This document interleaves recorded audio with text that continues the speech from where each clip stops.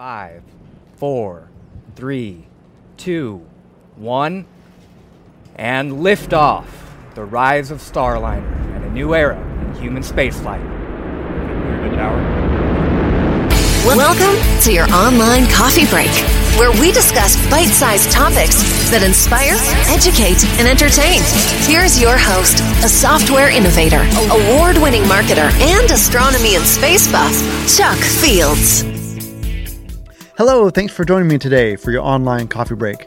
Today we're going to go behind the scenes of the Boeing Starliner CST-100 orbital flight test. As you may know, this was a milestone launch for NASA's Commercial Crew program. Boeing had previously conducted a successful pad abort test for Starliner in early November 2019. This orbital flight test on December 20th, 2019 was successful in that it launched and returned safely 2 days later. However, the Starliner spacecraft, now named Calypso, was unable to dock with the International Space Station as planned. Over the next few minutes in this program, we're going to discuss our amazing experience behind the scenes of this mission as attendees of the NASA Social Program. I've invited my new friend, Jason Fields, who also attended, to discuss this incredible experience. Online coffee break. Hey, Jason, thanks so much for joining me today. Really appreciate it. Hi, thanks for having me, Chuck. I appreciate it letting me be here. My pleasure. Now, this was your first NASA Social, and that just really impressed me. I was wondering, though, there's a lot of space enthusiasts out there, and based on the content of this particular program, I'm assuming they're interested in space. So I would like you to just tell me about what drew you to the NASA Social program and what you thought it was at first that made you decide to apply. Well, you know, I had a couple acquaintances that had been involved and went to one in the past. It was several years ago, so I don't remember exactly which one, but they kind of told me, what the gist of it was. And, specifically for the last few years, I've been following the space program pretty regularly. And, it's an opportunity to get a backstage view of what's going on over there at the Space Center. And, I'm 100 miles from my front door to Kennedy Space Center. So wow. I said, I'll go check it out if I'm selected. And I honestly didn't think I would be selected. I didn't know what the criteria were they were looking at. I had a captive audience with a podcast I'm involved with. But other than that, I wasn't sure what the selection process was like. I totally agree with you on that, because I think a lot of people think, they've got to have all this experience or following, like huge amount of followers or in social media or that. And you really don't. I mean, I think that's the neat thing about NASA Socials is that they select a diverse group of audience. And yes, some of them, my gosh, they have really popular YouTube channels. Right. Others are teachers. But there's also common folk out there. And when I first applied, that's what I was too. I was like, man, how can I do to get in? So What was really neat about this is, of course, they get several hundred applicants. And it's not just done at Kennedy Space Center. They're done NASA's all over the country. I think even Europe has their own versions of their space social programs for the European Space Agency, I think. But several hundred people apply. 40 people were selected for this wonderful Boeing Starliner mission that we were on. And of all things, you and I having the same last name, I thought was kind of fun. But I thought it was funny too when I got on the bus, and we don't have to sit in any order. We don't know who anyone is. And I just went up and sat next to you and said, "Hey, I'm Chuck Fields." And you, "Hey, I'm Jason Fields." Well, no, what are the chances of that? So yeah, man, it's kind of crazy how it happened. I was on the bus first, and then the crowd was kind of filling in, and there were, minimal seats left, and it was your time. I had saw your name on the list when they were giving us our credentials, and I thought to myself, that's kind of odd that there's two people with the same last name. Yeah. I don't meet a lot of people with our last name, and but anyway, when you introduced yourself, and I was like, man, that's so coincidental that and it was great. We hit it off, and we had good conversations all day, on the bus. We traveled all over the KSC, on the bus. It was really awesome. And I think one of the things that really blew me away, and I'm sure it did too, I'd love to get your impression on this, but one of the first things that we went to was the Boeing presentation. And folks, they really treated us really well that day. It was just amazing, the organization of this entire event. But of course, it was about the Boeing Starliner mission, and we were treated our first presentation with two wonderful folks from Boeing. We had Melanie Weber and Louis Atchison. I was wondering if you could just tell us a little bit more about what your impression was of their presentation. Sure. I thought that part of it was incredible. I kind of expected, I did a little homework before I went on this social. I kind of had an idea that they would give us a mission overview probably early on in the day, so we kind of knew what was going to happen, with the launch we were going to see. And when those two, Miss Weber and Mr. Atchison, got up, I was so impressed. They did their presentation in tandem, so the both of them on a small stage at the same time, and they kind of went back and forth. They gave a little background about themselves. And, when Miss Weber she had me hooked when she started talking about she had worked on the F-22 Raptor. That's one of my favorite jets in all of aviation. That's amazing, yeah. She had me right there, but I was really impressed with her talking about the interior design aspect that she was a part of for the Starliner capsule. And then, one thing, I'm going to interrupt you there. One thing I really was impressed too is, again, her title is she's like the crew and cargo accommodations lead. So she's basically more or less responsible for so many things, but also even as down as the seats, making sure the seats would fit different variety of people. And she had this wonderful image. She showed up on the screen of her height, and she, kind of a modest, stature and height, just like I am, next to a really tall person, and they both had to fit in the same seats, and she takes care of that. So I was really impressed with that. Yeah, I thought she was saying that the design of the seat, there's like a basic structure there, and then the astronauts themselves, they scan their backs, and then they 3D print an insert. So basically, the seat conforms specifically to their back only, when they're in. So it's pretty incredible. And then Mr. Atchison, he said he grew up right here in Florida and watched shuttle launches from his backyard, and now the guy is directing launches and recovery and hopes to be an astronaut himself. I mean, that's a pretty incredible path from dreaming as a kid to the position he's in now. It really is. And I think their passion came through too. Because I remember talking to both of them briefly afterwards. And even Melanie was like, she was so excited and passionate. They both were, but she was also, nervous about the mission too. And she said, if any of you pray, please pray for this mission. And I guess just seeing just how the Boeing people, just seeing the human side of how hard and how much energy that they've all put towards this mission and what they do was just really impressive. Absolutely. I agree. And the next step, though, was really cool. They took us to this center where they showed us the Airstream Astrovan 2. Oh, yeah. And I have this awesome shot that I'll show for those of you watching on YouTube right now of you sitting in one of the seats. Yeah. What was going through your mind on this van? Tell us a little bit more about that. I tell you what, man. When I got in that thing, you could tell that they did everything to the 10th degree. The design of this thing was all about the comfort of the people that will be riding in it. The astronauts that will be riding in these Starliner capsules, right? And the seats themselves, the guy mentioned, I don't remember exactly what he said, but they're super plush and really fine leather. And there was plenty of room. No seat was right next to the other one. There was plenty of room on either side of them for whatever they're going to have with them, And I just thought they really took their time designing this vehicle because they intend to use it a lot, and that's exciting to me because that means they're gonna send people to space from right there at Kennedy. Oh, it was so exciting. And then that was parked right outside this wonderful museum-like experience that we went into. And they had this wonderful Starliner cockpit simulation and other stuff. What was your impression of that facility? I was really blown away. I thought it was pretty cool, man. I don't think that is I think it was set up specifically for like VIPs and guests of Boeing to give them an overview of the Starliner and kind of show the history of Boeing's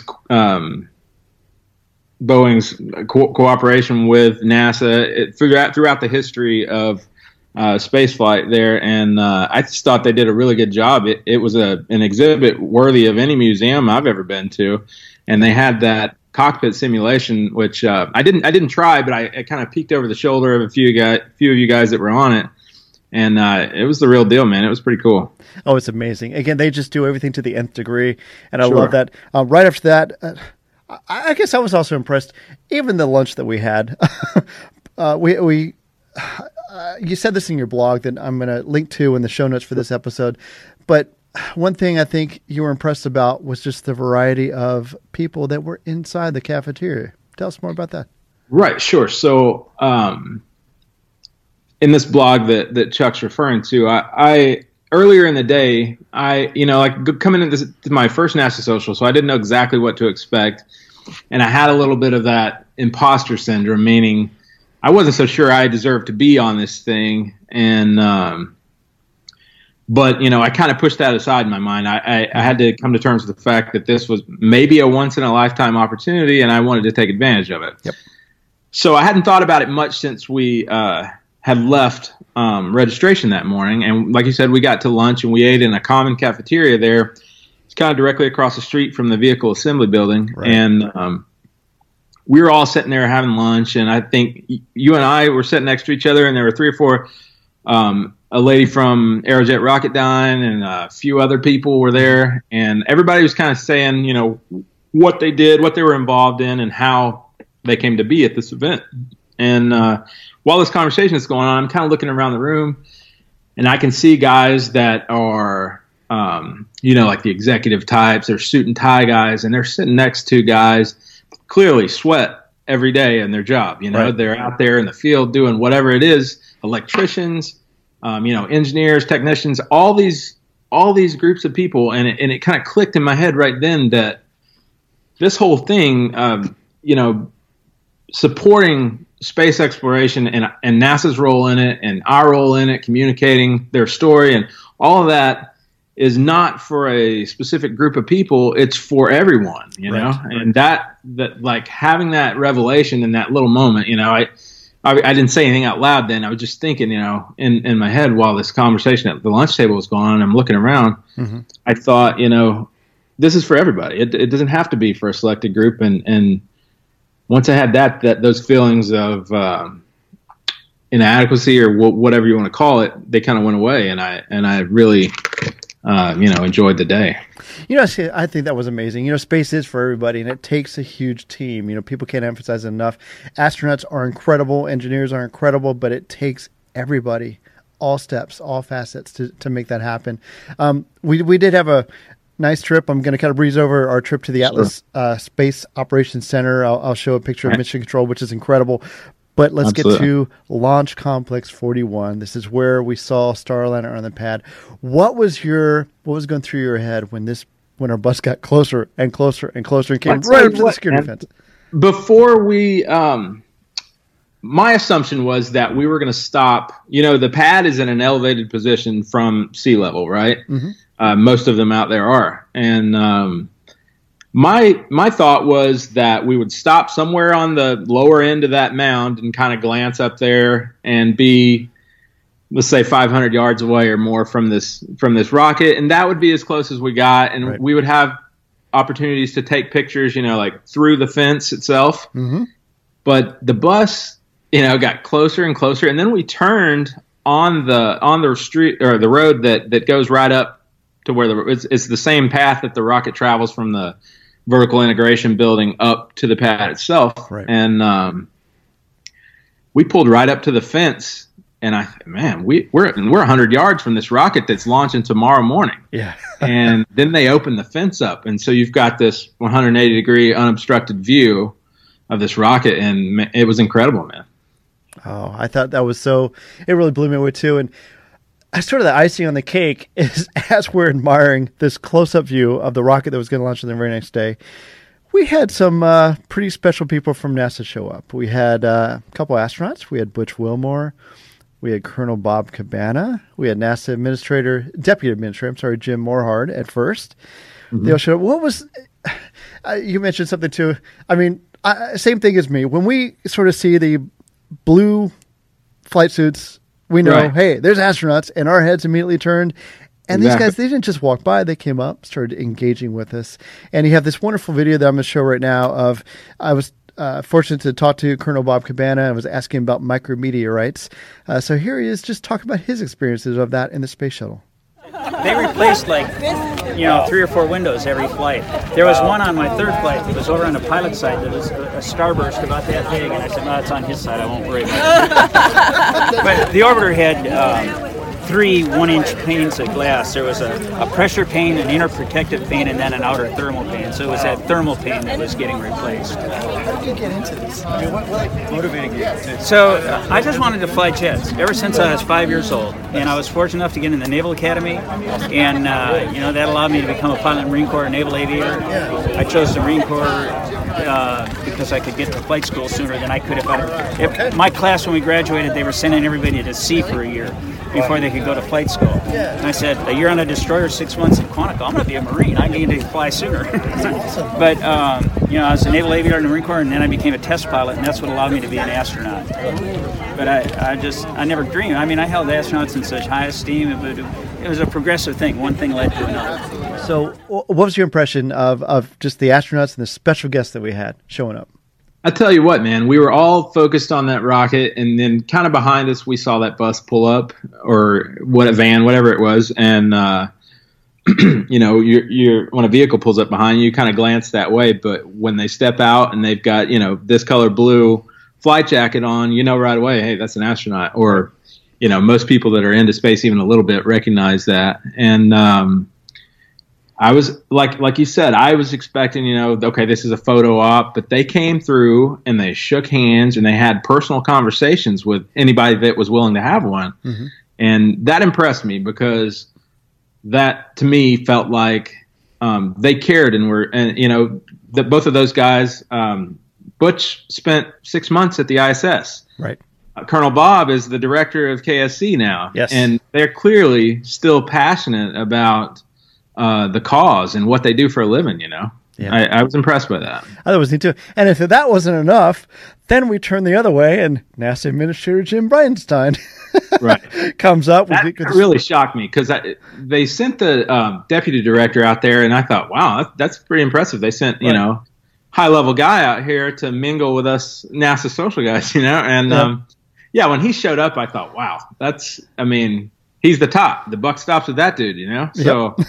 I was impressed with that, and that was neat too. Same as the other guys, he was super friendly and engaging, and talked with anybody that wanted to talk to him. He got up and he talked a little bit about why commercialization of our program is important and why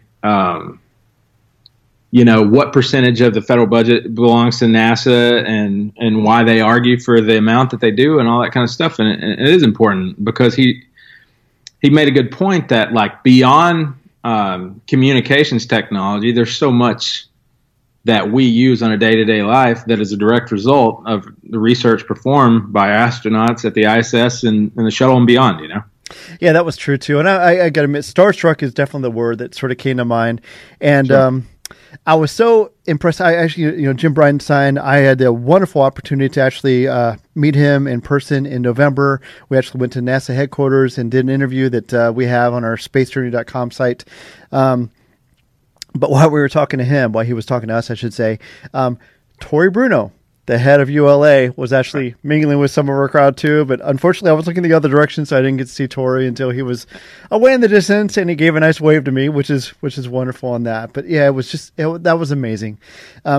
After that, I hate to take us away from the launch pad, but after that, we went to one of my favorite facilities of this visit was the Boeing's Commercial Crew and Cargo Processing Facility. Sure. Tell us more about that. What was your impression going into that? I tell you what, man, we pull up outside and there's this mural that is, has the Starliner spacecraft in Earth orbit, and it covers the entire side of this building. Right. And I was familiar with the building from its role in the space shuttle program. Uh-huh. If you look at the side of this building, it has these wide bay doors that are wide enough to accommodate the wings of the shuttle, and it's got the little notch at the top for the fin to come through the building. Exactly.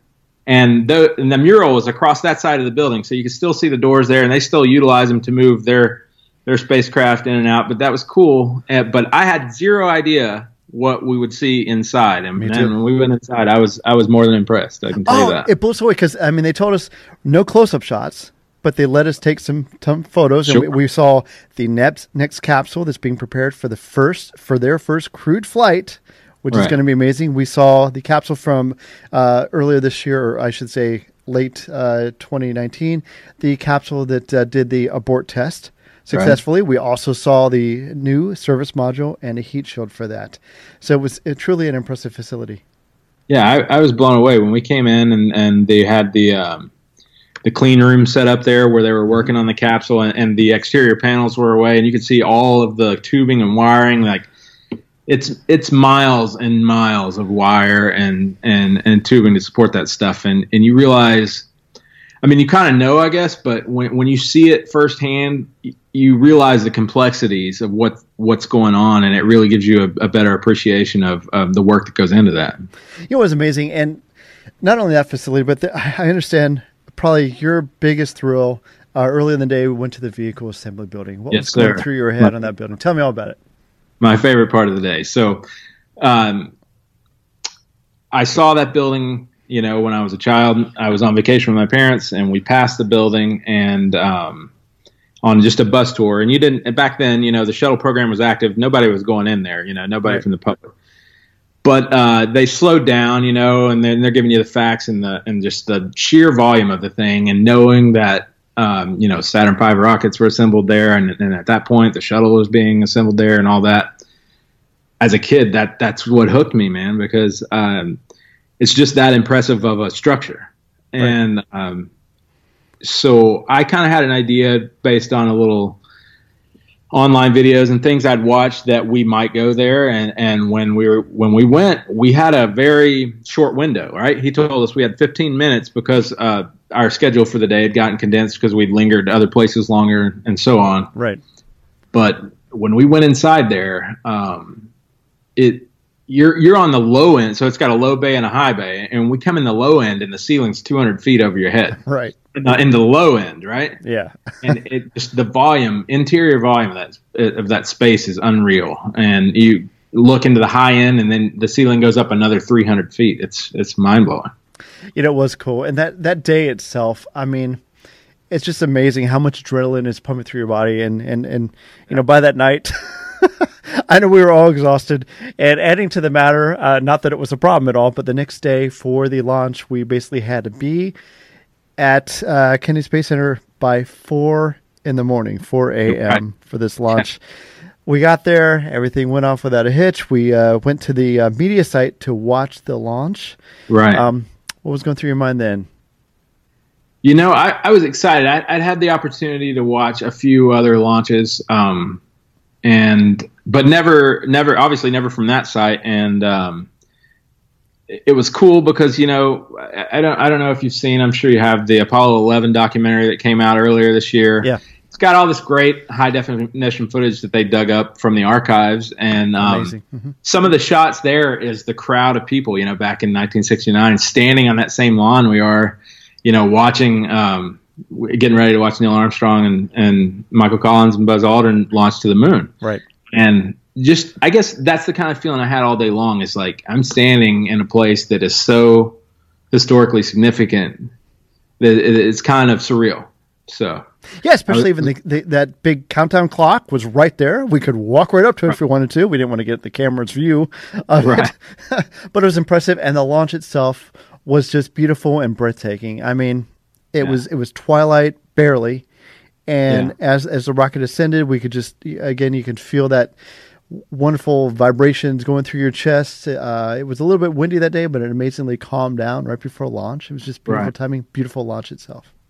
I believe so many things happened exactly the way they had to get that rocket off the ground. You know, like I said, the weather calmed down. It was an instantaneous window. So if it didn't launch immediately, it was scrubbed, and my schedule wasn't going to allow me to stay and come another day. So I would have had to miss it. But everything worked out, and right at 6:36, it left the ground. Oh, that was amazing. Yeah, I'm so excited, and I know there was obviously a problem getting to the space station, but all in all, the mission landed successfully just a couple of days later.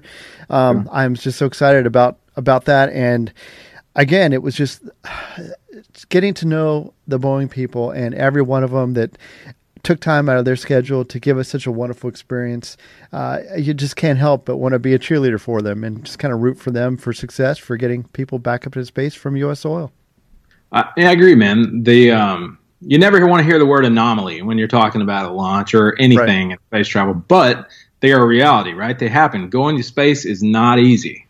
And the people we met all day, the day before and that morning, the people from Boeing that we dealt with and anybody involved with this, you could tell like this was their life at that moment. They had invested so much of themselves in that.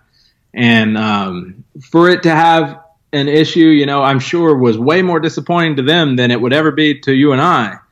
But they were able to, like you said, they were able to do some of the flight checks, while it was in orbit for a few days. They didn't get all the stuff done they wanted to do, but they landed the craft safely. Everything performed on that end like it was supposed to. And I believe that the next time that they launch it, it'll go off without a hitch. Oh, that sounds great. Jason, again, I can't thank you enough for taking time out. Can you tell us more about the podcast that you help with and how people can find out more about that? Sure. You can check it out at floridaissinking.com. Florida is Sinking is the name of the podcast. And I got involved with those guys. There's two hosts, and they're from the other coast in Florida, closer to Kennedy than I am. I'm in Tampa. But I was just a listener. I found the podcast online, and I thought, it was a great podcast. And it's comedic, and they just kind of poke fun at all the crazy news stories and stuff that comes out of Florida. But we also talk a little bit, or they also talk a little bit. I've been on the show a few times about life in Florida and the good and the bad and all that stuff that comes with that. Well, Kennedy Space Center is right in our back door, right? So This is part of our life here, and I see rockets launching sometimes during the middle of the workday. I can look off to the east and see a rocket going up, So it's a part of our lives, and I wanted to go experience that and really get a better look at it and communicate that to this audience. Say, hey, this is right in your back door. Check it out. It's right here. So excellent. Well, Jason, thanks again for taking time to join us today. Really appreciate it. Absolutely. Thanks, Chuck. Online coffee break. Wow, we are so excited about launching Americans once again from U.S. soil.